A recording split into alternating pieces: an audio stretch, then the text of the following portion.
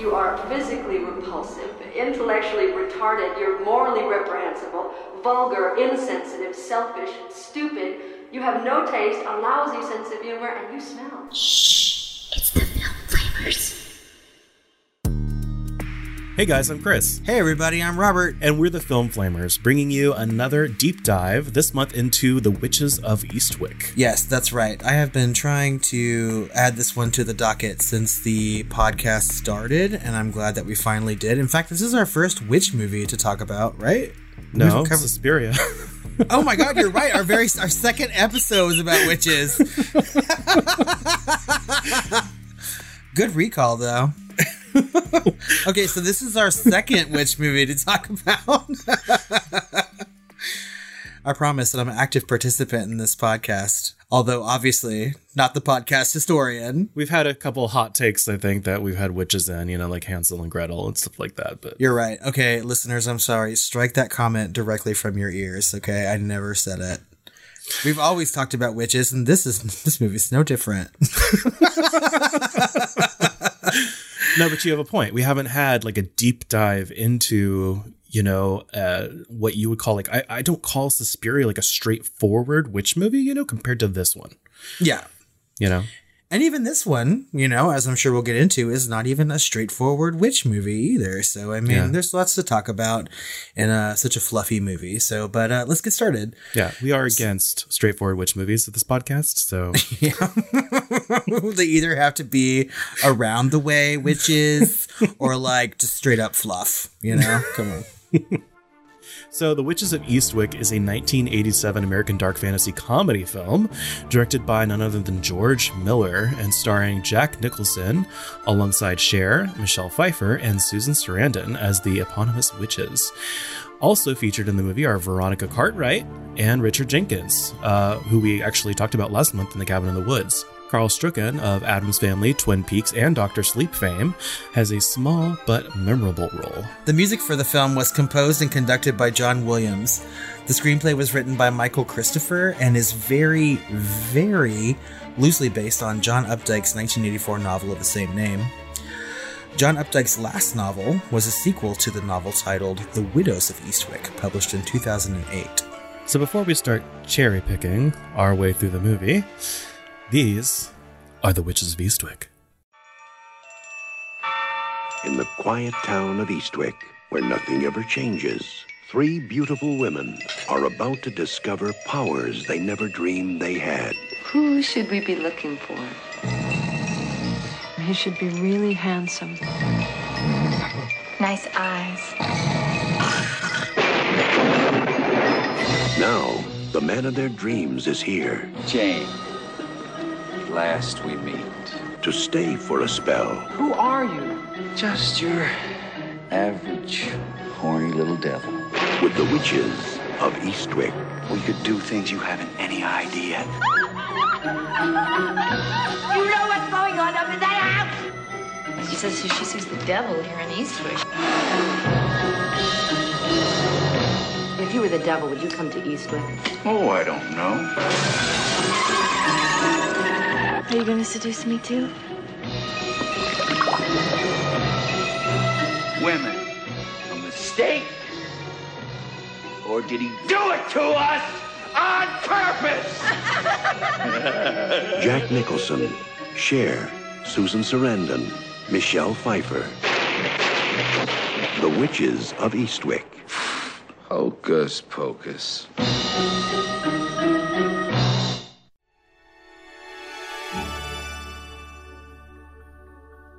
Alexandra Medford, played by Cher, Jane Spofford, played by Susan Sarandon, and Suki Ridgemont, played by Michelle Pfeiffer. Oh, Suki. Suki now. Are three dissatisfied women living in Eastwick, Rhode Island. Alex is a sculptor and a single mother to one daughter. Jane is a cellist and music teacher, unable to conceive. And Suki is a columnist at the local paper and mother to 6 daughters. All three friends have lost their husbands in some fashion. Alex's husband died, Jane's divorced her, and Suki's abandoned her. The women are unaware of the powers they possess, especially when they are together. One afternoon, during a very long and boring town celebration, the women conjure a sudden thunderstorm, forcing the celebration to end. Later that evening, while gathering for cocktails, the women discuss their ideal man as a stranger drives into town. The mysterious man, played by Jack Nicholson, is already causing trouble in Eastwick because he has purchased the historic Lennox mansion. The arrival of the stranger excites the townsfolk, except for Felicia Alden, played by Veronica Cartwright, the deeply devout wife of newspaper editor Clyde, played by Richard Jenkins, Suki's boss.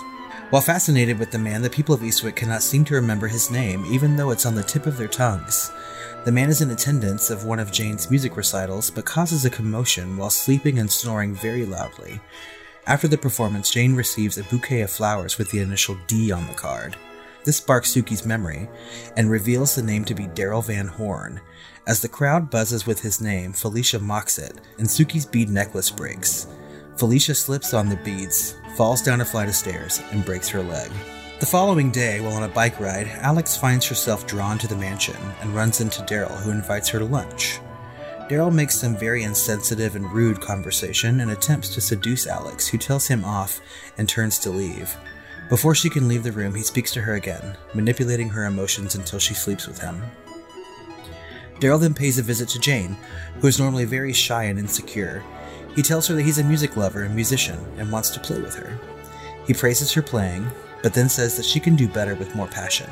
He encourages her to play with reckless abandon until her cello catches fire and she passionately flings herself onto Daryl. Alex brings Suki to Daryl's mansion to meet him, and they find a changed, more relaxed Jane already there. The group plays doubles tennis, but jealousy and tension causes anger amongst the friends. During the heated match, the women levitate a tennis ball and find that they can control its motion and speed. Later, the four dance in the grand hallway, and while laughing, the women levitate themselves over a pool before falling in after losing concentration. Daryl videos the women having a conversation about fears, where each woman describes what scares them the most. Alex sees a bed filled with snakes. Jane fears aging, and Suki fears sudden, agonizing pain. Felicia, meanwhile, is starting to break down. In the hospital for her leg, she tells her husband that she can feel something evil inside her. Her doctor chalks it up to bone marrow entering the bloodstream, but soon after, she has an outburst at church, calling into question the activities going on at Daryl's mansion. Soon the entire town is gossiping about the three friends. Jane is verbally accosted at a store, and Suki loses her job at the newspaper after it runs a story about Daryl, the women, and the property. Unsure what to do and angry at Felicia, the women at the mansion begin to discuss their disdain for her and eat cherries. They spit the pits into a large bowl as they discuss. At the same time across town, Felicia begins ranting to her husband of the evils in town and the mansion, calling Daryl the devil. Suddenly, she begins to vomit cherry pits throughout the living room, and while still raving, claims that the three women will bear him sons. Her husband Clyde can no longer take it. He beats her to death in the living room with a fireplace poker. After Felicia's death, and fearful of their powers, the women decide not to see Daryl and to avoid each other until things have quieted down. Upset by their abandonment, Daryl unleashes their worst fears upon them. Alex wakes up in a bed full of snakes, Jane begins rapidly aging, and Suki experiences severe pain, which lands her in the hospital, where she learns that she is pregnant. Alex and Jane share with her that they are as well. Alex confronts Daryl about Suki's pain, and he stops it when she agrees that she and the others will come back to him. But they have another plan. The women return to the mansion and spend the night with Daryl. The next morning, they ask him to go to town for bagels and ice cream. While he is gone and using his spellbook, Alex and the others make a voodoo doll out of wax and some of his hair.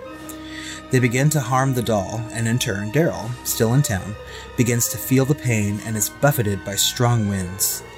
He runs inside a church to escape the winds and finds it full of a praying congregation. Realizing the source of his troubles, he begins ranting to the churchgoers about the women and women in general, cursing them until vomiting cherry pits just as Felicia did. He races home to punish the witches for their betrayal. Back at the mansion, the women clean up their mess just in case the spell didn't work, and in the process toss the doll around, causing Daryl to have some trouble on the drive home.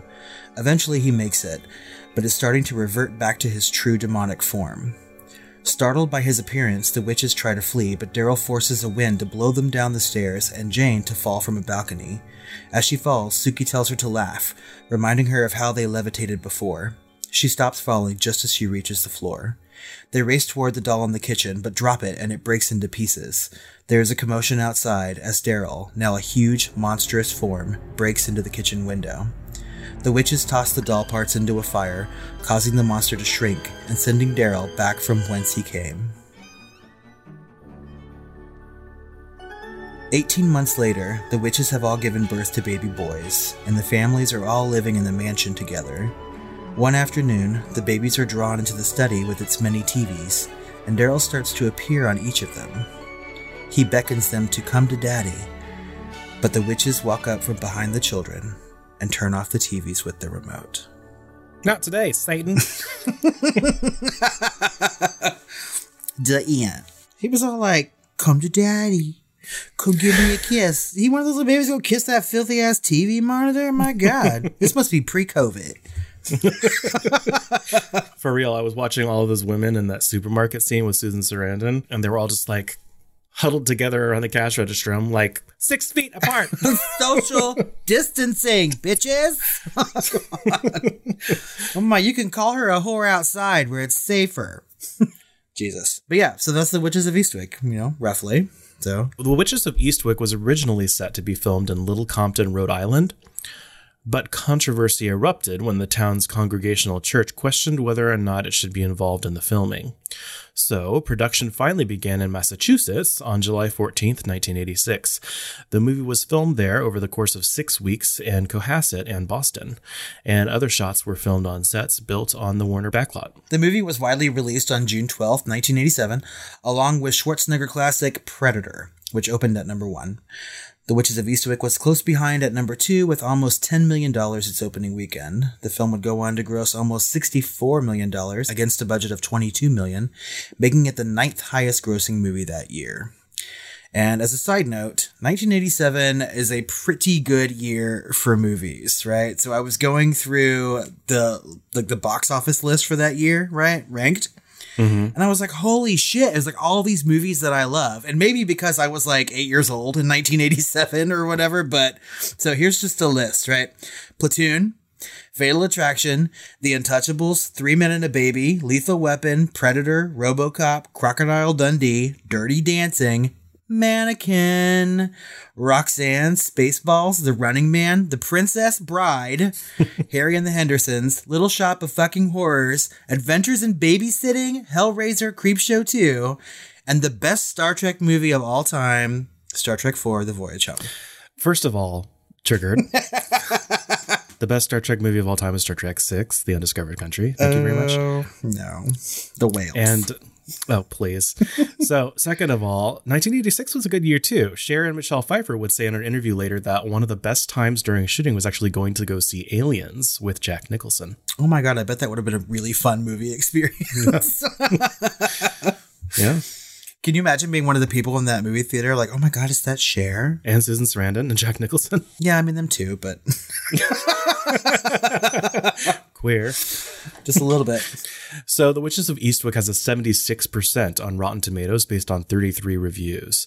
The audience score currently sits at 62%. The site's consensus reads, a wickedly funny tale of 3 witches and their duel with the devil, fueled by some delicious fantasy and arch comedic performances. The Washington Post wrote that Hollywood pulls out all the stops here, including a reordering of John Updike's original book to give you one flashy and chock full of surprises witch's tale. However, that reviewer felt that the last part of the movie spirals into ridiculousness, saying that the second half loses all of its magic and degenerates into bunk. Wow. Roger Ebert gave the film 3.5 out of 4 stars, acknowledging that the movie's climax is overdone, yet added that a lot of the time this movie plays like a plausible story about implausible people. Yeah, I can see that. Ruth Crawford wrote, this film includes many fantasy elements. By far the most fantastic of them is its depiction of a single mother of 5. Well, if she was paying attention, 6. Yeah. Who has to work for a living and still has plenty of free time and energy left to engage in wild adventures of sex and magic. If being a witch gives you the ability to do that, quite a few women I know would be very happy to sign up at the nearest coven. And they probably are. Yeah, so, I mean, Ruth, they probably need less than that. Board. The film was nominated for a lot of awards, actually. So the Academy Awards, it was nominated for Best Original Score and Best Sound. However, it did win a Visual Effects Award at the BAFTAs. So it won Best Actor at the Saturn Awards for, of course, Jack Nicholson, but it was nominated for Best Fantasy Film, Best Actress for Sarandon, Best Supporting Actress for Cartwright, and Best Writing, Best Music, and Best Visual Effects, all nominated. Yep, so lots of nominations at the Saturns. Yep. It has a longer lasting legacy. So in 2009, a TV series called Eastwick was based on the movie and the novel, debuted on ABC. It lasted 13 episodes for being canceled. And there was also a small stage musical that was written, never made it to Broadway, but it's played in other cities, you know. And I think there was also a series back in the late 80s called The Witches of Eastwick that lasted a hot second. Yeah, there was a pilot and it never got picked up. So, but okay. I think that you can still watch that pilot somewhere on the internet. Yeah. So let's get into this a little bit. Have you read the original John Updike novel? I read the novel back when I was a teenager. Yeah. So it was the 9th or 10th grade, you know, because that was, like I've talked about on this podcast before, I was hungry to get my hands on whatever horror I can. And that included books. And I read a hell of a lot more when I was younger than I do now. But yeah, so I read The Witches of Eastwick just because I had seen the movie before, many years before, and wanted to read the book. And it is incredibly different. Yeah, okay. So the main differences that I could spot were the film follows the basic structure, but there's several developments are dropped with the book being much darker in tone. Yeah. So the setting of both is Rhode Island, but the novel sets the time during the late 1960s. So in the novel, Daryl is more devil-like, less of an enabler and more of a selfish, perverse predator and an architect of mayhem. Also, the film omits a key episode in the book where Daryl unexpectedly marries a young, innocent girl named Ginny, and the jealous three witches magically cause her to die of cancer. Yeah. So none of the three witches get pregnant, and at the end, Daryl flees the town with Ginny's younger brother, Chris, apparently his lover. So that's an interesting little missing tidbit there. Could have been, problematic, but also could have been interesting to see that. Well, and I think that they were going for a lighter feel in this movie. I mean, they obviously wanted to make it a comedy, and the book is very funny, as I remember, but it's more of a social commentary kind of funny, satire wise. So Jenny, the girl that gets cancer, is actually the daughter of Felicia and Clyde in the novel, and Suki is sleeping with Clyde at the same time. Oh, geez. And so, it make no mistake, in the book, Clyde kills his wife and then hangs himself. And the witches are a lot more amoral in it. I remember Jane especially making comments, especially after Felicia died, saying that she deserved it because she was such an uppity bitch. Felicia. Yeah, exactly. So, but yeah, it was much, much darker in tone, but a very, very good book, as I recall. I mean, honestly, I like the book more than the movie, but we oftentimes say that about movies based on books. So that's true. I'd like to talk about George Miller for a little bit. He's for me, he's one of the most interesting directors in modern cinema. I mean, he just jumps genres like most directors almost never do. Yeah. Mm-hmm. So he directed he's probably most famous for the Mad Max series. And of course he directed, his part of the Twilight Zone movie, Lorenzo's Oil, also starring Susan Sarandon, Babe and the Pig in the City, Happy Feet, and finally came back to the Mad Max series with Mad Max Fury Road, which was, of course, nominated for 10 Oscars, winning 6 of them. Well, I mean, and Lorenzo's Oil was nominated for many, many Oscars, as was Babe. Babe was nominated for Best Picture at the Oscars. So this man is... James Cromwell got Best Supporting Actor or something. Yeah, he was nominated as well. So, I mean, George Miller is no... stranger when it comes to awards, right? And I love Lorenzo's Oil so much, and I don't know why, but it's such a straightforward drama, but I think that Susan Sarandon is so good in that movie. It's just an excellent movie. Yeah. Did you ever see Mad Max Fury Road? Yes. Many times now. I've seen it at least 5 times at this point. It's on a lot of lists for best films of that decade. I mean, best films of the millennium, or since the millennium started. It's a fantastic movie. Yeah. So yeah, George Miller, I mean, he can do a lot, and I really appreciate a director who can do that. A sort of I'm just how do you go from Happy Feet to Mad Max Fury Road? It's just this man is some kind of genius, I guess, Either that or he's very manic, right? He's I have all these sad movies. Now it's time to make Babe.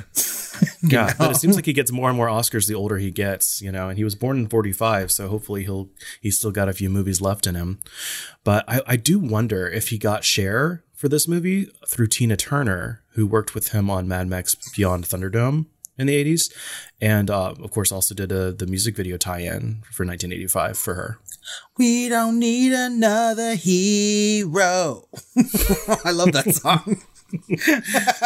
And she's great in that movie too. So I have not seen Thunderdome in a very long time. And people generally like working with him as a director, so I'm wondering if, that's part of it. I can imagine. Oh, I hope there's some good fun facts. I mean, I'm looking forward to that. So, of course, the elephant in the room here is this massive, amazing cast for this movie, right? So Jack Nicholson expressed interest in playing the role of Daryl through his then girlfriend, Angelica Houston, after hearing that the original actor for the role, Bill Murray, had dropped out. Yeah. So Houston was in the running for the role of Alexandria Medford and screen tested opposite Michelle Pfeiffer, who had already been cast as Suki, and Amy Madigan, people, who was being considered for the role of Jane. After giving a self-confessed terrible audition in which she struggled with the tough dialogue, Angelica Houston realized that she had lost the role and it was eventually offered to Cher. When she says tough dialogue, I mean, like, I can only assume that she's talking about that scene where he's trying to seduce her. I mean, that's like the longest monologue that Cher has in the movie, right? He's talking most of the time. It's not until later in the bedroom where she has that string of insults for him. Right. Which is excellent. I mean, insert that little monologue here. You know what I mean? I think everyone should hear it. I think that's Cher's moment in a movie filled with Oscar moments. You know what I mean? People, they were really trying to give them their space to get their Academy Award nominations. Everyone has their Oscar scene, Mm-hmm. And that was hers, clearly. So I wonder if that's the scene that Angelica Houston was talking about. But it doesn't seem that tough, Well, I don't know. She must have been doubly, disappointed because, of course, that same year, Cher just doing Moonstruck and won an Oscar for that. So at this point in her career, Cher could, was at that height, I would say, of her acting career. Well, I mean, so with that being said, so let's talk about Cher in this movie, right? So how do you feel that she was as an actress? I'm kind of... It's just, I feel like this must have been a snowball effect. It's John Updike, it's George Miller. They've got some pretty big wig producers at this point. Mm-hmm. They must have liked the book, and then of course, as people like Jack Nicholson sign on, it's just snowball effect as more and more names get attached. Right. And so that's why we have a movie here, I think, with Cher and Susan Sarandon and Michelle Pfeiffer and Veronica Cartwright and Jack Nicholson, and I think that it all just kind of came together, with all these people being able to kind of just get excited about the material. Yeah. I mean, and I guess I would agree. I would think that Michelle Pfeiffer, I don't know what she had been in prior to this. I mean, I know she's been in movies. I mean, Scarface, obviously, right? But Grease too. Grease too. I mean, she had to be the least known of all these actresses, right? I think that's why she sort of gets a lower bill, at least in the credits, right? But Jack Nicholson gets billed above all these women. She had been in Grease 2 and Scarface and Lady Hawk, so she was a household name, I would say, by that point. Or close to it. So the Witches of Eastwick, I think, makes sense at that point. But yeah, of the three, I'd say she was the least. But I think they all did a pretty good job. I mean, if I were to go through all the actresses in this movie, and I would include Veronica Cartwright in that conversation too. But I mean, she's clearly a supporting actress, but I think that her part is very pivotal to the movie. Oh my God. Yeah, she's amazing in this. She really, has the, of all the acting in the movie, I think she has some of the most, beyond Jack Nicholson's character, she has some of the, the heaviest hitting as far as acting. And I mean, so I think that she was sort of robbed of an Oscar nomination. I thought that her performance in this movie, and every time I watch it, I'm just floored by how good she is in this. I mean, she does Crazy well. She does Pious very well. And I mean, it's just such great acting, from looks on her face to movements and the way she holds herself and delivers her lines. And it's just just incredible. Well, I don't think it's her fault. I think it's the characterization, right? Because there's some important stuff. I feel like that's not really explained or off screen as to why she's being that way. You know, it's a lot of gray area, which makes her character a little bit more muddy. And I really appreciate gray area in films, especially when it comes to characters, because it makes them more believable. Mm-hmm. But for someone like her, you know, when she after she has this big diatribe in the church about, you know, sin and, you know, the demoralization of, you know, the town and everything else. And she goes, of all people, I can appreciate a good fuck. Don't get me wrong. You know, it's like, you know, there's some, the character is not drawn as sharply as it could have, I think. And some of that is just, I think, lost in some translation of the book to try and make this a little bit more, you know, like John Williams' score, whimsical than the source material. And so I feel like, you know, there's some compromises that were made with some characterizations to make this a little bit more tongue-in-cheek than it was really meant to be from the source material. However, I'm always jealous whenever I watch this movie, because that scene in the church and you see her hands like gripping onto the pew and her mouth is like forming the word, and she finally stands up and she's like, horse. I remember watching that because I was like, how would Robert say this? And he was like, hooer. Yeah. Because she sounds like that. She sounds like she's going, hooer. I was like, God, she says it's very similar to me. And I wish that I could be in that situation. Maybe not in church, you know, but just like in a quiet area and just get up and just scream, horse. So jealous, Veronica. God. I'm sure she had fun. But no, I mean, like, she's fantastic in this movie, you know, and I think even more so than like the three main characters or the three witches in this. Yeah. Out of those three, I think that Cher does the most of the heavy lifting, but obviously I think her part was written for that. And I mean, in the book, she's a much bigger character. Susan Sarandon has had a lot of time to hone her skills as an actress by the time she was doing this. And she was giving the much more interesting role of someone who changes, you know, from being very insecure to being wild, right? Well, she's like, but still not as fleshed out as Cher's, or as interesting as Cher's character, because Cher's the more cynical one, right? And she has some of the most interesting meaty dialogue of the three. And it's interesting that you mentioned that, because Susan Sarandon was originally given that role. Really? Right? Cher wanted the role that she ended up getting, and Susan Sarandon didn't find out that she was switched until the day she showed up on set. Ooh. Fucking burn. And she still went to the movies with them? I mean, yeah. God. Mm-hmm. I mean, it's good though. I mean, I think that she was good for that role. If I'm looking at Susan Sarandon playing Alex, like I don't see it, you know, but Susan Sarandon does a really good job of Jane. And I think having that kind of transformation is good, because Susan Sarandon is good at that. She's good at changing her character halfway through the movie, i.e. like the Rocky Horror Picture Show, right? Yeah. You know, she plays those characters really, really well. And it's great. I watched this movie 2 times in preparation for the podcast. So now I've seen it a good handful of times, maybe 10 at this point. And I'm always like... That's more than a handful. Yeah. You don't know my handful. I'm always like... I was taking a sip at that point, so please. I always look at Michelle Pfeiffer and I'm like, so when did I think that Michelle Pfeiffer became a good actress? You know, so I'm trying to think back through all her career. I mean, because I don't think that she's terrible in this movie. I think she's serviceable, you know? No, she's always good, right? Yeah. But she, you know, it's her pick of roles. Like, I didn't think that she was a great actress, I don't think, until Deep Into the Ocean, right? Yeah. Oh, that's a good movie. And then I was just blown away by her performance. And she's just like, I was thinking about her in this. I was like, she's so young here, you know, but obviously she has a level of professionalism, and, you know, she can hit the ground running in any role she plays. And she doesn't mind not being, you know, the head diva on set. She can play almost any role. I loved her in Batman Returns. She was amazing in that. And she really showed some range in that, I think, you know, and so she's been in a lot of different genres over the years, and she's really proven herself to be a force, you know? Yeah. I mean, because out of those 3 women, which I love them all. I mean, I can go through and pick out different movies for each of these actresses that I love them in for different reasons. Right. But I mean, Michelle Pfeiffer really does have a lot of genre work probably a lot more than the other two do. So, and honestly, I can see any of these actresses in any of the others' roles in this film. Really? You could see Cher playing Suki?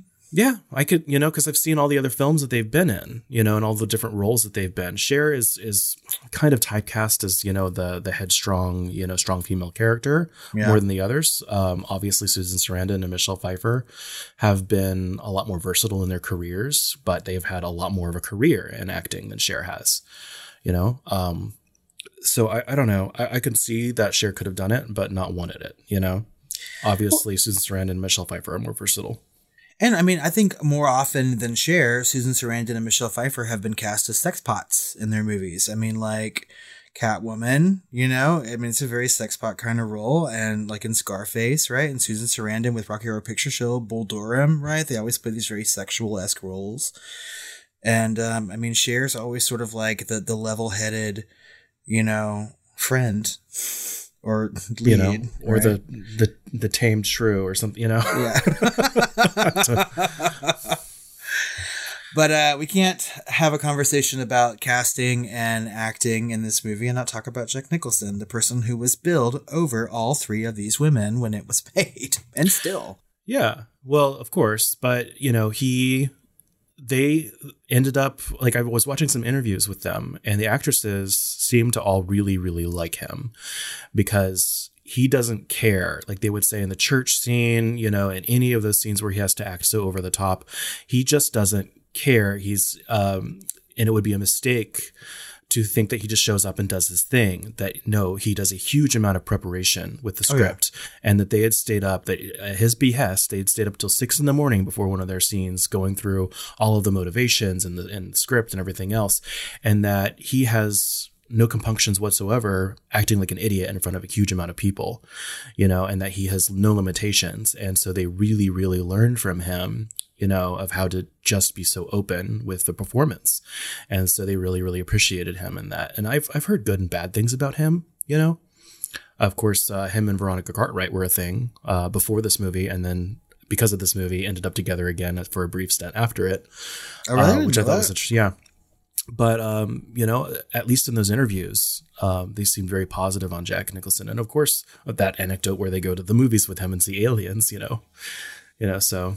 And I mean, I like him in this role. I think that he brings a lot of comedy to it, right? And also a lot of like dramatic bravado or whatever, like that scene where he's ironing his clothes and doing a very piss poor job and throwing shit around or whatever. Like that's clearly his Oscar moment, right? Mm-hmm. But I think that he brings a lot to this movie, and I can't really see anybody else playing that part, right? I mean, I might be able to interchange some of these women a little bit, but I think that Jack Nicholson does a good job. I don't know why Sean Connery just popped into my head.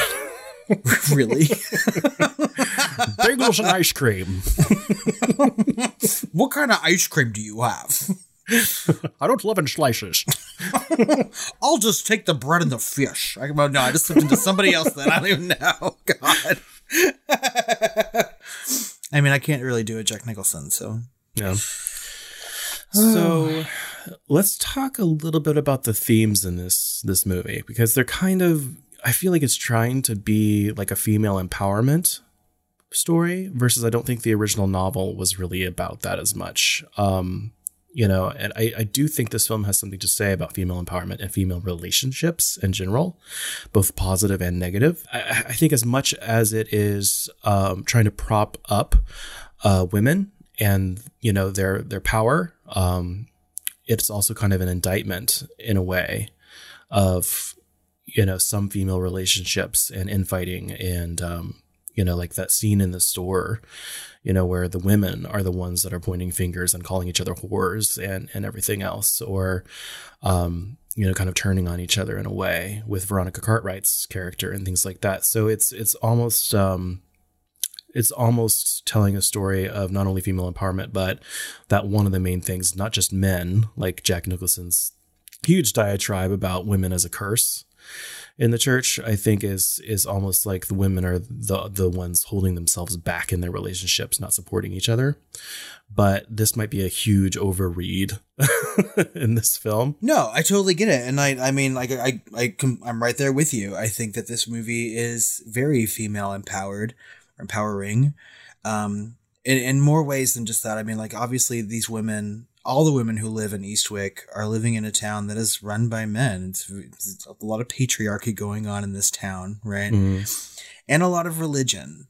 And it's a small town. I mean, like, there's one part in the movie where you see the sign. It says population like 7,000, right? It's just a very small town. And you get a lot of gossipy stuff like that. And I think that, you know, if you're living in a puritanical kind of area and women aren't allowed to express themselves sexually, then, there's going to be a lot of gossip and a lot of henpecking and things like that. But this movie is very, like, living in a Me Too society right now, right? You can see a lot of things going on in this movie. Like when that guy was touching Susan Sarandon's ass while she was trying to, like, lead her, like, students and in a band practice. And I was just like, my God, you know? And I think the movie really goes out of its way to show how men have their fingers on these women at all times. Yeah, but it's also interesting that the devil character is the one that kind of indicts them, you know, showing that, you know, they panic when they see a woman having any kind of power. And in his words, because they can't maintain their hard-ons or something. You know, so they'll tear her down whenever they get a chance, you know, if she shows any kind of authority, because they feel threatened. Yeah, because then he's also sitting there talking to her during that lunch, right? And he was just like, she asked if he's married. She's like, are you married? And he was like, no, I don't like marriage. It's good for the man, bad for the woman. You know, I mean, he has a whole list of things. And I mean, clearly he's tailoring his conversation to Alex at that particular moment, right? Because I think that deep down, his character is a part of the problem too. He's just as much a part of the patriarchy as the other men in this particular town. Yeah. You can have as much freedom and power as you want as long as you don't leave me. They leave him for like 24 hours or less and he just goes apeshit. That's crazy. Right. Yes. I mean, he goes to their homes and talks to them and leaves them, calls them on the phone. And then he gets home and, like, throws all their worst fears on them and then decides he's going to veg in front of the TV and, like, eat junk food, drink Pepsi and burn all his clothing with an iron because they left him. Right. Like, it's fucking ridiculous. Yeah. So, but yeah, I mean, I totally get it. And the book has some, like, female empowerment to it as well, but really it's just a comment, to me at least, in my read, a comment on, like, society pointing your fingers at the way you want to live your life. Yeah, there's a little bit of muddiness here as far as its, like, theme of female empowerment or female relationships, and then, like, an indictment on kind of both sexes in a way, in different ways. There's also some, you know, story tropes like be careful what you wish for, you know, temptation via, like, forbidden fruit is a theme. There's some biblical themes here, you know, a little bit on the nose. I don't know that there's much to talk about there. It's not extremely deep. Well, I mean, it's very on the nose, at least the fruit part. Cause I mean, like, they're always eating fruit in this movie. There's fruit everywhere. Yeah. There's definitely a tie here to consumption of, you know, belief and relationship and connection and things like that, and knowledge and power and stuff like that. And of course you see it, you know, going in, and then you see it coming out, you know, in the enemies. So, well, I think a lot of that stuff, when you bring up, like, these themes of be careful what you wish for and temptation and forbidden fruit, right? This movie really goes out of its way to call its character certain things without actually saying the words, right? I mean, because they're never once called witches in this movie, you know, like, Daryl's character, he says, like, he's sitting there talking to his dog when they're levitating over the pool. He's like, look what they can do. You know, like, these are more than human beings or something, right? But they're never called witches. And he never really is called the devil except by Felicia and once by himself, because he was saying he was a horny little devil, right? But he's always feeding them fruit, you know, which is what the devil did in the Bible. And, like, he's always providing some sort of temptation and, like, wish granting or whatever. So he says, you know? And so, I mean, yeah, there's a lot of that, but it's the only way this movie does it. You know, it's super muddy in that way. Yeah. Right. I would agree. What are some of your favorite scenes in this movie? So my favorite scene is the cherry vomiting scene, or the cherry scene. Very Evil Dead of you. I just like from I first saw this movie when I was about 9 or 10. And, like that scene has always stuck with me, right? For multiple reasons. A, because like that's the point in the movie that I really knew that they were witches and they were capable of doing something evil. Because up in just to that point, they were like manipulating a tennis ball and hitting it with their ass and like sort of like laughing and floating over a pool and ha ha ha ha ha, you know? But in this particular scene, they're like eating these cherries and spitting these pits. And this woman is going on this diatribe and like vomiting the most realistic vomit that I have ever seen in a movie. Like normally vomit's very like green or yellow looking and it's very like meniscus, right? But like in this particular movie, it's cherry pits and like super liquidy. And I'm like, that's what vomit looks like in real life. And I was like, this is fucking gross. And if we're going to talk about like Oscar scenes in movies or Oscar clips, right? That's Veronica Cartwright's right there, especially when she's like grabbing her skirt and pulling it up to her crotch. And she's just talking about like women and something wants to be inside me like a man, you know? And I was just like, yes, this woman's a fantastic actress. And I love that fucking scene so much. There's something about barfing scenes that I just find so hilarious. I mean, we should do a top 10 at some point because like I'm thinking about like Stand By Me's epic vomit scene, like which you almost can't beat. I'm thinking of like Drag Me to Hell, you know, vomiting the dentures and everything else. Yes. I'm thinking of like Evil Dead movies and, you know, like there's just so much gold out there to mine. I'm going to add that to our top 10 list. I think we need to do that at some point. Top 10 vomit scenes. We should do it for Thanksgiving. And let's not forget The Exorcist, right? Yeah. Oh, yeah. So, the split pea soup or whatever. Well, what about you? What scenes do you like? Oh, I love the initial meeting of Cher and Jack Nicholson, you know, meeting Daryl for lunch, you know, with his whole diatribe and everything else, which I just thought was hilarious and interesting and weird. And you can see it on Cher's face. You know, she's reacting to all of this with just kind of like a smirk and like unbelieving, you know? Yeah. And finally you get her reaction to it, which is a big payoff. And it's just it's so good. And then the final emotional manipulation of her, which it kind of ends up being fairly believable based on, you know, she can see it in her face, just fuck it, you know? And where she finally gives in despite her initial repulsion of him, you know? And it's just, it's interesting to me, that whole thing. And I think that's kind of the center and the heart of this movie is, you know, his whole thing and her reaction to it. And then finally just kind of submitting with, you know, this is fun. Fuck it. You know? Well, I mean, because he really is like, I know that he's manipulating her in that moment, right? But he's saying all the right things for that character, right? And she's so good in that particular scene too. Like she gives him her lines and is turning to walk out, and like, you know, you should be applauding by them. But she's like, yeah, you know, like you're right. Cause he's sort of a gross looking man, you know? Yeah. I mean, like, I think that his character is supposed to look like somebody you wouldn't want to sleep with. And yet, you know, they all do. But when he's sitting there talking to her and very close to her face, almost whispering in her ear, and you can see the change in her face from like no to acceptance and like just the matter of those lines. And you're right. I think that entire lunch scene is fantastic, especially the moments that are in the bedroom.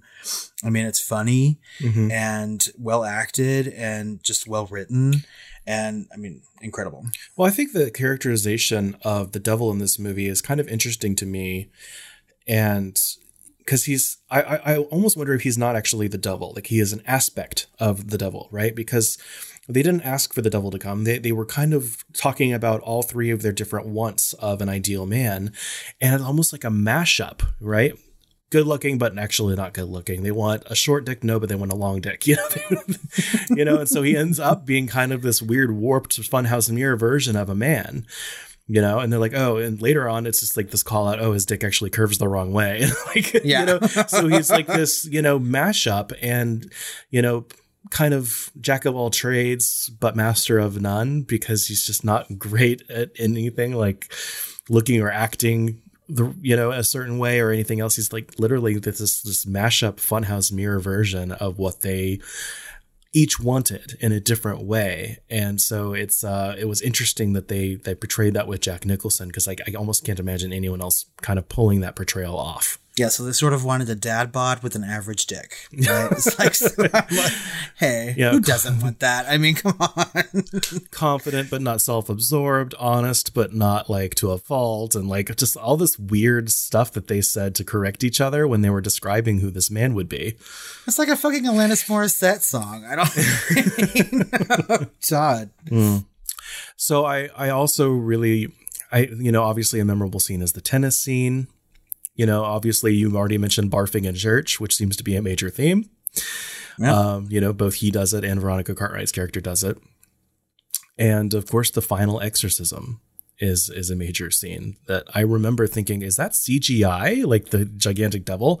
And no, I think it was like that stop motion, but they were shaking the camera. He knows how to do effects in a certain way to make them look more realistic than they would normally be. So it ends up being a really interesting and effective final scene, seeing him as a gigantic, disgusting, demonic, creature that is a huge, very real threat to them. Yeah, well, and you're right. I mean, so like, I know that reviewer said that the whole movie like sort of devolves into ridiculousness at that point, but I kind of like the ending to this movie, right? Because I think that these women have finally realized what their powers are, and they don't need to have him around to do that, right? That they are masters of their own craft at this particular point. And all they need is the book that he has to really like cement it and get together and do what they need to do. And they never wanted to hurt him, really. They just wanted him to go away. They wanted their lives back, or, at least some sort of semblance of their life, right? And so when you get to these points where he's like that monstrous thing, and then that little tiny, sad-looking Jack Nicholson-faced imp thing in the window or whatever before he disappears into a blip, right? Like, I kind of like that. I mean, those things are both like, a little scary and then a little funny at the same time, and that's how I like a lot of my horror movies. Well, they had to double down on the tone that they finally ended up with, which was, whimsy. Yeah. Tongue-in-cheek, whimsy, dark comedy. And so they just kind of went for it. But I mean, there are some moments, especially at the end of this movie, when it really starts to get into some horror adjacent territory, right? So like when he's driving back from town and they're tormenting him with the doll, and he's going through all those wacky hijinks in the car, like it's including like being like hung out the outside face near the tire, and he finally gets back and you realize that he's starting to like change into something else, and he looks like full on crazy monster, like it's like a monstrous version of his Shining character with like, his toes coming out of his shoes and things like that. I mean, that's when the movie really starts to hit the horror adjacency that was kind of lacking throughout most of the rest of the movie, right? Yeah. Mm-hmm. I was thinking going through this, I was like, is this even a horror movie? And it does. I mean, it gets more and more and more close, to horror adjacency as it goes on, clinching it, I would say, in the end. But as it starts, I would say it's almost just a pure direct, dark comedy. And I'm sure we'll be talking about that later on in the episode as well. So save final thoughts for that. Yeah. I do have some issues with this movie, and please forgive me, people, especially if you have a nostalgia boner for this one. I feel like there seems to be some missing scenes or pieces of the story, and I'm wondering if, like, as with films like The Hunger, also starring, oh my gosh, I almost said Sigourney Weaver, also starring Susan Sarandon, either the filmmakers or audiences were generally like familiar with the original material and could fill in the blanks, but judging from the major differences with the material, I want to say no. Right. So I feel like their underwhelming, almost passive reaction to magic, like in the tennis court, the storm they cause at the beginning of the film opens this up for conversation. Like, what did we just do? Or did we do it? But then they never have any kind of eureka moment. They never actually talk about it. And it's just like this blasé thing that's happening. And I feel like there's like some missing dialogue or scenes here. And I know that there's multiple endings to this film that were shot. And I feel like some mistakes might have been made in editing, because there's just some like blank spots. Like, it's implied that Daryl gave them all he had. Like, but all I can tell is that he gave them sex and kind of an awesome mansion to stay at, right? Like, what was he actually doing for them? It's never really stated, but it's stated that it's a lot. So I don't know. Maybe they were blaming him for their magic, like thinking that it was coming from him. I don't know. It's not explained. I feel like Veronica Cartwright's off-screen death, like I didn't understand it at all until Robert's synopsis. Like, I didn't know what happened. They just said she died. And it doesn't show it. It doesn't explain it. They don't talk about it. And I feel like her character is so good that she deserved more of an explanation, more of like an end cap to that, you know, and it's just not there. Finding the book at the end of the movie for their exorcism that they do with the voodoo doll, I feel like they knew exactly who and what he was in order to know to go to that book. None of that is explained. Or any kind of questioning that they might have had about that, the major off-screen revelations of their abilities, generally like what's going on, what Veronica Cartwright was suffering from, what her supernatural role was she supposed to be, some sort of antithesis to Jack Nicholson? Was she kind of transforming into a role of her own? I don't know. Like who exactly Daryl is would have helped, an emotional journey for the women and the audience, I think, to understand. Instead, we have these characters just kind of taken through the story, like strangely passively, like things are just happening around them and they don't really seem to care how or why. So I feel like there's some key scenes or exposition or something kind of missing in multiple elements for this movie. And it just seemed almost jarring to me, even though I really enjoyed the film. And coming from someone who has a definite nostalgia boner for this movie, right? I mean, I've always loved it since I saw it the very first time, but the more I watched it growing up, and becoming a more discerning film viewer, you're right. There's a lot missing from this movie. And particularly on this rewatch, I was starting to there are some pieces missing to this puzzle, right? Mm-hmm. And I think a lot of it is boiled down to tone. I think that they made a whole movie and they were like, okay, now what do we want this to be? Do we want this to be very comedic? Do we want this to be more of a fantasy movie? Do we want this to be more of a horror movie? How are we going to market this? And who are we going to market this to?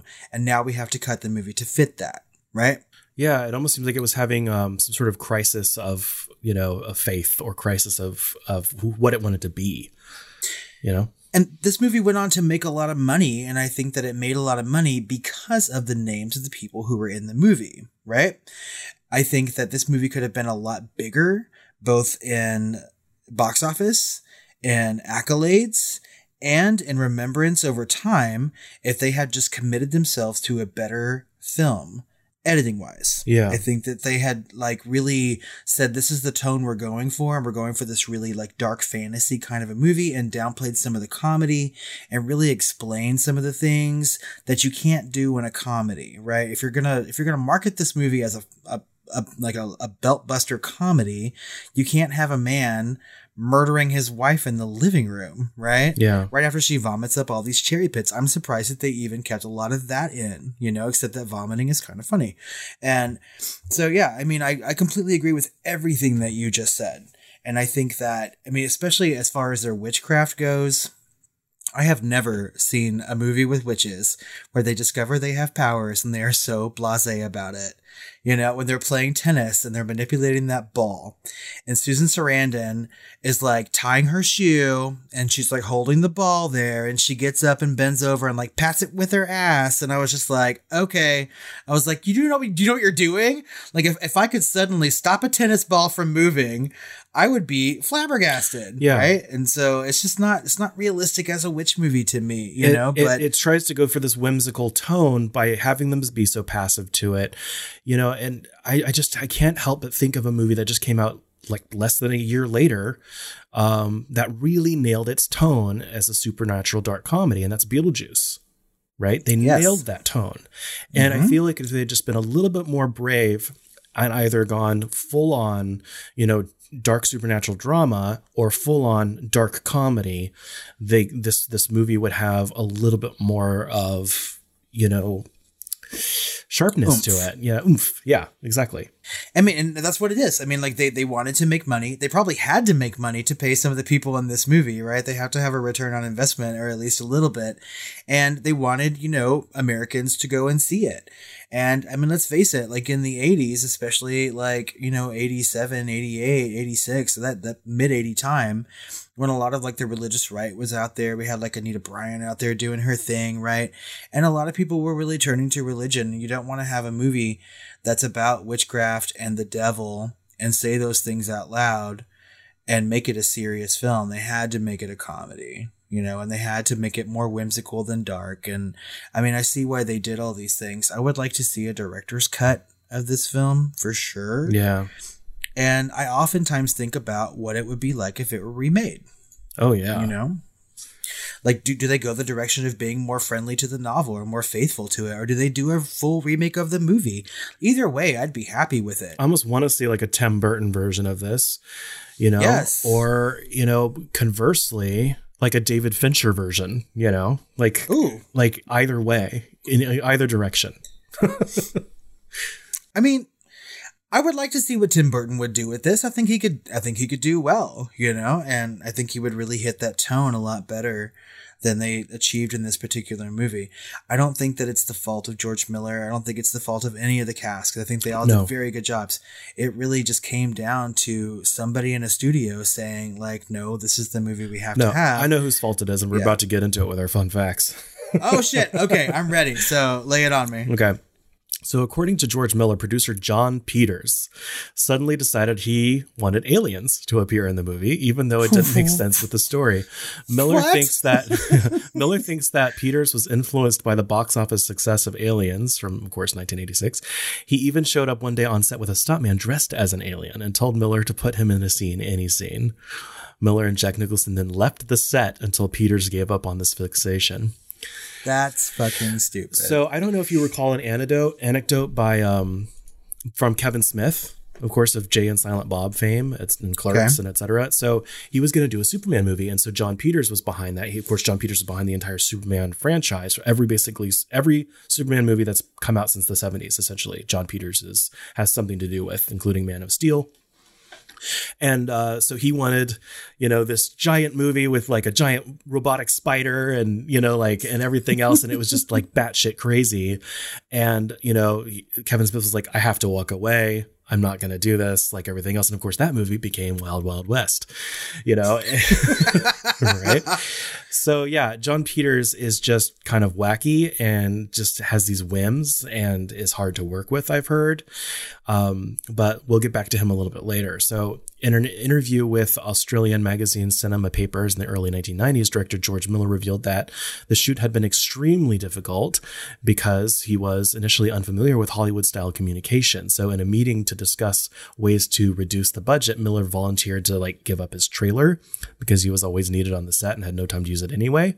So the studio concluded that he was a pushover. So they began to interfere with the production requests. If he had asked for 50 extras, the studio would give him a dozen.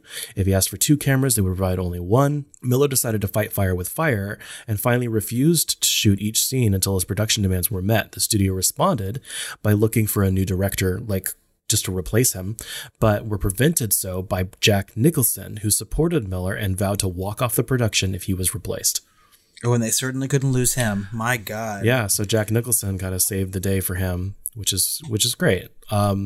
Jesus, that's ridiculous, though. Yeah, I mean, I'm starting to piece together like the problems with this movie. So yeah, continue. So the fights with the studio, like, you know, also having to do with like the weird, wacky whimsy of John Peters as a producer on the set every day, must have just been insane. You know, and of course, the film was you know, shot in the town of Cohasset, Massachusetts. It used for Eastwick, which is actually about 40 minutes from where I'm sitting currently. Which one, Eastwick or Cohasset? Cohasset, and the Eastwick isn't real. Cohasset was used as Eastwick. There's not a real Eastwick? No. No, the town of Cohasset, Massachusetts, and parts of Boston were used for Eastwick. I just assumed there was an Eastwick, Rhode Island for real. But no. I mean, so okay. yeah, 40 minutes from where I'm sitting. It was also the home of source novelist John Updike.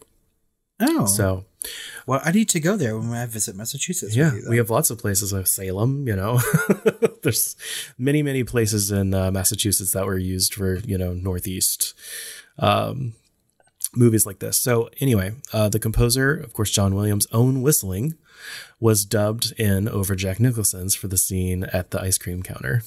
Really? Yeah, so John Williams... I have to stop you for 1 second because we just had an entire conversation about this movie and didn't talk about John Williams' score, not one fucking bit. But I mean, I have to just add in that, you know, I love the score. Like, Chris has many, many, many film scores that he likes, and I have a good handful. And obviously, my handful is kind of big sometimes, but I love the score. No, it was on your top 10 so much. Yes, scores for horror films, and I agree. Although, strangely, in my head, whenever I think of the score, I start hearing the theme from Hook, which came out a couple of years later from John Williams. I don't know why, because I know that score well enough. Oh yeah, the Hook score is incredibly whimsical. I'd say it's the closest of all John Williams score to this one. And they came out within the same 5 or 8 year period. If I'm feeling sad, sometimes I will just turn on the end credits score to The Witches of Eastwick and just listen to it all the way through, because it makes me happy every time that I hear it. So, well done, John Williams. Yeah, we love John Williams. This is a particularly interesting score of his. Very. I love how like dark and yet like kind of lighthearted it is and whimsical. I keep saying that word, but I mean that's what it is.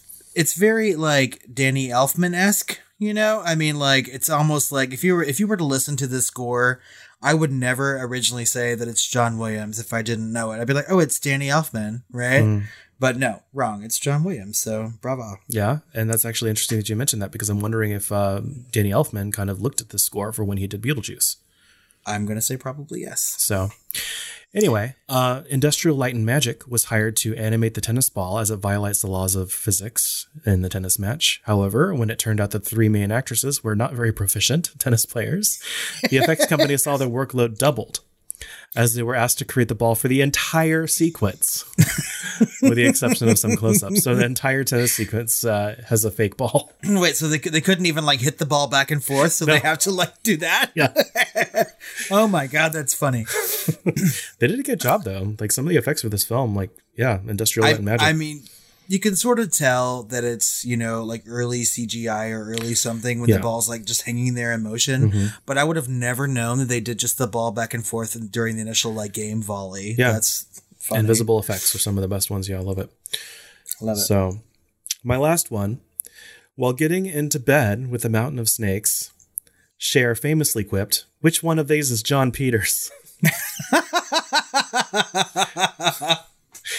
Of course, bringing us back home to, of course, one of the major problems on the set, which apparently was this guy was an annoying asshole. And of course, again, John Peters is a famous producer behind, of course, the entire Superman series, Clue, of all things, the 2 most recent A Star is Born movies, The Color Purple, Batman Returns, Wild Wild West, all those, he has had a hand in as a producer. So, I mean, I love a lot of his movies. Maybe some of the wackier elements of them are because of John Peters, behind the scenes. But, apparently sometimes he could be really, really wacky and weird to work with. So I'd kind of like to know more about him. Yeah. Or his behind the scenes antics, So, okay, but those are great. Really, I enjoyed a lot of those. But we have some questions to answer, like we ask for every movie that we cover here at the Film Flamers. And the first one is The Witches of Eastwick a horror movie? That's a difficult question to answer. And we've talked a little bit about this already. I think by the end, it becomes very horror adjacent. If the whole movie was like the last, fourth of it, I would say, yes, definitely a horror movie. But, I can't ignore the first, 3/4 where there are some horror elements, but mostly through the lens of a comedy, so I can't even say this is a horror comedy. I do like how it's kind of framed, when we first brought up the film, which is that it is a dark fantasy comedy, right? And, with horror elements. So this firmly, I think, fits into what we call in, this podcast, the horror adjacent film. This is definitely horror adjacent. Yeah, I have to agree. I mean, I would say horror adjacent only because of the end, right? I think that they really don't deal with their witchcraft at all until the end of this movie. A large chunk of it is just about like the women discovering themselves on like a sexual level, or like rediscovering themselves after losing their husbands and things like that. And I mean, if you want to look at it as a horror in real life situation of people in a town like gossiping about you behind your back and whatnot, and what it's like to live in that ostracized environment, Yeah, but that's kind of stretching it. So I think for the first time in Film Flamers history, I'm going to say that no, the movie that we're covering today is not a horror film. Not explicitly, but it's a perfect film to talk about as far as like what genre is to begin with. I remember seeing an interview with these actresses and kind of describing what is this film? How would you describe it as far as genre? And none of them could do it really. And they say it kind of defies that, and it doesn't need to, because at the end of the day, genres are words, right? And basically to describe what a feeling or a tone is. And, we've already had kind of some discussion about how we wish this film had kind of nailed more of a specific tone than it does. But does it at the end of the day need to? Like, I don't know. Like, I feel like this film, if you were just to say some of the things that happen, like the barfing and like some of the deaths and some of the things that happen, the supernatural elements and Satan and everything else, you would say you could write it in such a way that this looks like a complete 100% horror movie, right? But the tone is not there to support that. And so we're forced to kind of give it other words, supernatural, dark comedy, drama, like it doesn't, at the end of the day, matter. It has so many horror elements that, we could definitely talk about it on a horror podcast. But it's almost unimportant to label it as such, I think, so it's kind of brings that point home that horror adjacency, is, just a tool we use to describe something that defies expectation in a way. And I mean, and I agree with everything you just said. And like, I think this movie is very, very horror adjacent, especially at the end when we get some of these like monster effects and things like that, or when these women finally discover the powers that they have, I have an easier time calling The Bodyguard a horror movie than this I was just thinking that too, because it's more of a straightforward thriller, which is kind of Venn diagrammed into the horror genre itself anyway. And I'm not saying that this movie doesn't lend itself to a horror podcast, especially ours, right? Because we so very easily talk about things that are horror adjacent, right? I have no problems talking about The Witches of Eastwick as a horror movie on a horror podcast, right? But, I mean, at the end of the day, I have to really just say it's horror adjacent, at best. Mm-hmm. And it's still a movie that I like very, very much for all of its fantasy and dark fantasy qualities, right? But, I mean, I think maybe I saw a lot more horror in it when I was younger, right? And as you get older, you sort of like change your idea of what the movie's about. Yeah. So secondly, and I'm sure we all know the answer to this one. So were you scared while watching The Witches of Eastwick? No, not at all. Yeah. Like, I'm not even quite sure I was scared as a kid watching this movie. So, no. So out of 5 stars, what would you rate The Witches of Eastwick? I give it a very loving 3.5. I'm right there with you. I think there was a time in my life that I would have given this a 4-star, right? Mm-hmm. But I think that, I mean, having watched it now as an adult a couple times, I would have to say that 3.5 is best, because there are some problems with this movie. And a lot of it has to do with editing, like we talked about. And I would love to see what they would do with it as a larger story. Yeah. So, yeah, I mean, I can't go any higher than 3.5 stars. Yeah. But we still wholeheartedly recommend this watch. So don't let that hold you back, even though 3.5 is a good rating. So out of 5, especially, it's real close to 4. So, I mean, I love this movie. I think it's fun. And it's a really good like showcase for all these actors. So that's worth the watch alone. Yeah. But finally, who is the hottest guy in The Witches of Eastwick?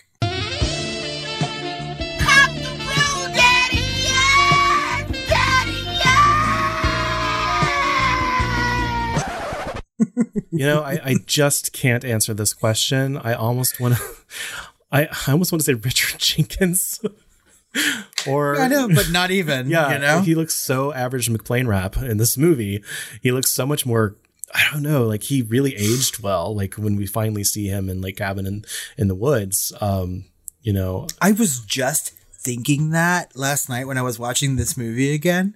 I was just like, wow, he really aged well. Like he looks so much better now than he did in this particular movie. He looks much more distinct now, and as we get older, we look more and more and more like ourselves, I think, is what some people say. Mm-hmm. And he just aged into himself really, really well. I almost also want to say Carl Strucken, he looks in some scenes, he just looks so young that I'm, compared to what I'm seeing with him before. They always give him gray hair and everything else, but yeah, he was young in this movie. you know, and I think in a different light, he could have been attractive, but there is no man in this movie that's very attractive. Like, no, there's not. I know, because I was watching this last night. I was trying to pick my answer and I was like, none, you know, like I just can't. I can't pick an answer, you know, like, I mean, all the men in this movie are like supposed to be unattractive in their own ways. Yeah. In their own ways, you know, like that's the way that we're supposed to see them. And it works, you know, because I don't find any of them physically attractive. I don't really find any of them like emotionally or like mentally attractive. And I'm just like, all the male characters in this movie are just bad. But they're almost all, you know? Stereotypes in a way too, right? Because Jack Nicholson is like the fun, you know, but dark, bad boy, you know, that some people go for. And then you've got like I hate to use this word, kind of like the cuck, you know. What, Clyde? Yeah. And in Richard Jenkins' role as Veronica's, you know, Cartwright's husband and Felicia's husband.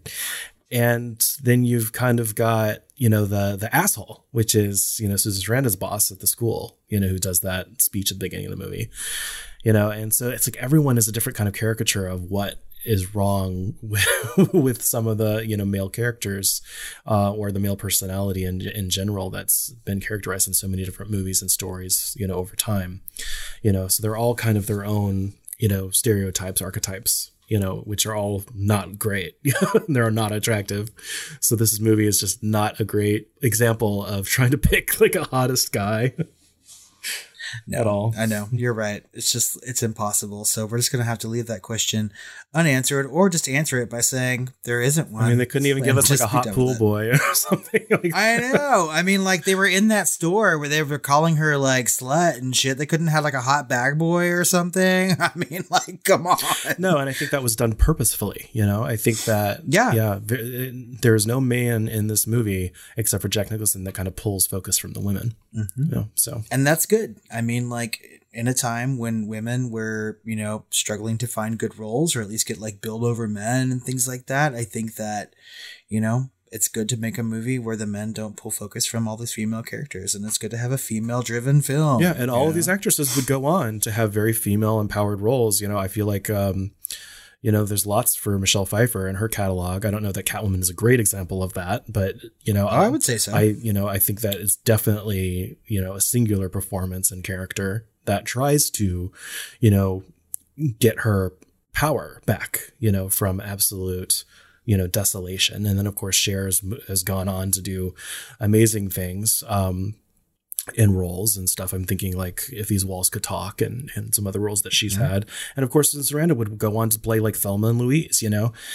So, I mean, these characters. I think she, of all of them, have had like the most female empowered moments. Oh, sure. In film, I loved her in The Client and, you know, a lot of other movies. And but Dead Man Walking and things. I mean, like, she's just great. So this was kind of a stepping stone, you know, if they didn't already have it in their careers, which many of them did, but for them to go on and do even more female empowered roles that were even more meaningful in a multitude of ways. Well, it's good. I'm glad that we turned a question about who's the hottest guy into like female empowerment in film. You know what I mean? So yeah, that's great. That makes me feel really good inside, actually. So. Yeah. Well, guys, I think that just about wraps up our conversation on the Witches of Eastwick. So let us know what you think about this movie and our discussion about it. You can do that on social media. You can find us at The Film Flamers on Twitter, Facebook, Instagram, and even Letterboxd now. And you can email us at tiredqueens@filmflamers.com, or you can call us on our hotline and let us know exactly what you thought of this film or anything else we discuss at 972-666-7733. Leave your voicemail and we'll play it on the air on our next Shooting the Flames and respond to it. On Shooting the Flames, we also like to mention reviews. So if you're listening to this podcast on Apple Podcasts or iTunes, go ahead and give us a 5-star review. Leave us a little snippet about why you like us, and we'll read it on that episode as well. And we like to call out our new patrons. So head over to patreon.com/thefilmflamers. We can check out all of our bonus content and get early access to episodes sometimes a week or two in advance for as little as $2. We've got 45 bonus episodes over there right now, so you've got quite the backlog to go through. Check those out. I'm sure there's a lot of gold for you to mine there. And about to be 46. And we also have more episodes coming out for you in May on our regular feed. We're going to have a hot take of the movie The Lodge, which is coming out on VOD very shortly at the time of this recording. And this is also another double deep dive month where we will be discussing The Ghost and the Darkness. Ooh, I can't remember if I've seen this movie or not. I'm going to go with no. So it's going to be a first watch for me, I think. At least I'm counting it as such. Yeah, well, I'm excited. I'm excited to talk about this one because I feel like it's kind of unsung and underappreciated. So I don't know. I haven't seen it in a long time, but there's some interesting aspects of the film that I'm really excited to talk about. So stay tuned. It's good. We're doing a lot of horror adjacency here in May. Oh, I don't know if this one's horror adjacent. Oh, good. All right. Now you're teasing it too much. Okay. I'll put it back in my pants. Well, guys, you're a handful. Damn it. Again, I had drink in my mouth. I spit out on my keyboard. Guys, as always, we appreciate all the listens and all the comments and questions. We really appreciate all of you guys. So, until then, we're going to head off and eat some cherries. And spit them out. And spit them out. Okay, y'all. Sweet dreams. I really wish now that I had, committed Cher's little retort to him to memory. I've seen this movie enough. I should know. But, she's just like, you're disgusting or whatever. No, there is an animatronic out there, Veronica Cartwright, that they used in the film, and test audiences thought it was too disturbing. And what she does is thrashes around and throws up all the cherry seeds. And I want that for Halloween on my front porch. Are you serious? Yes. Where the hell was that in your fun facts? Okay. You can build it. If you build it, they will come. Yes. But you have to have candy and shit. So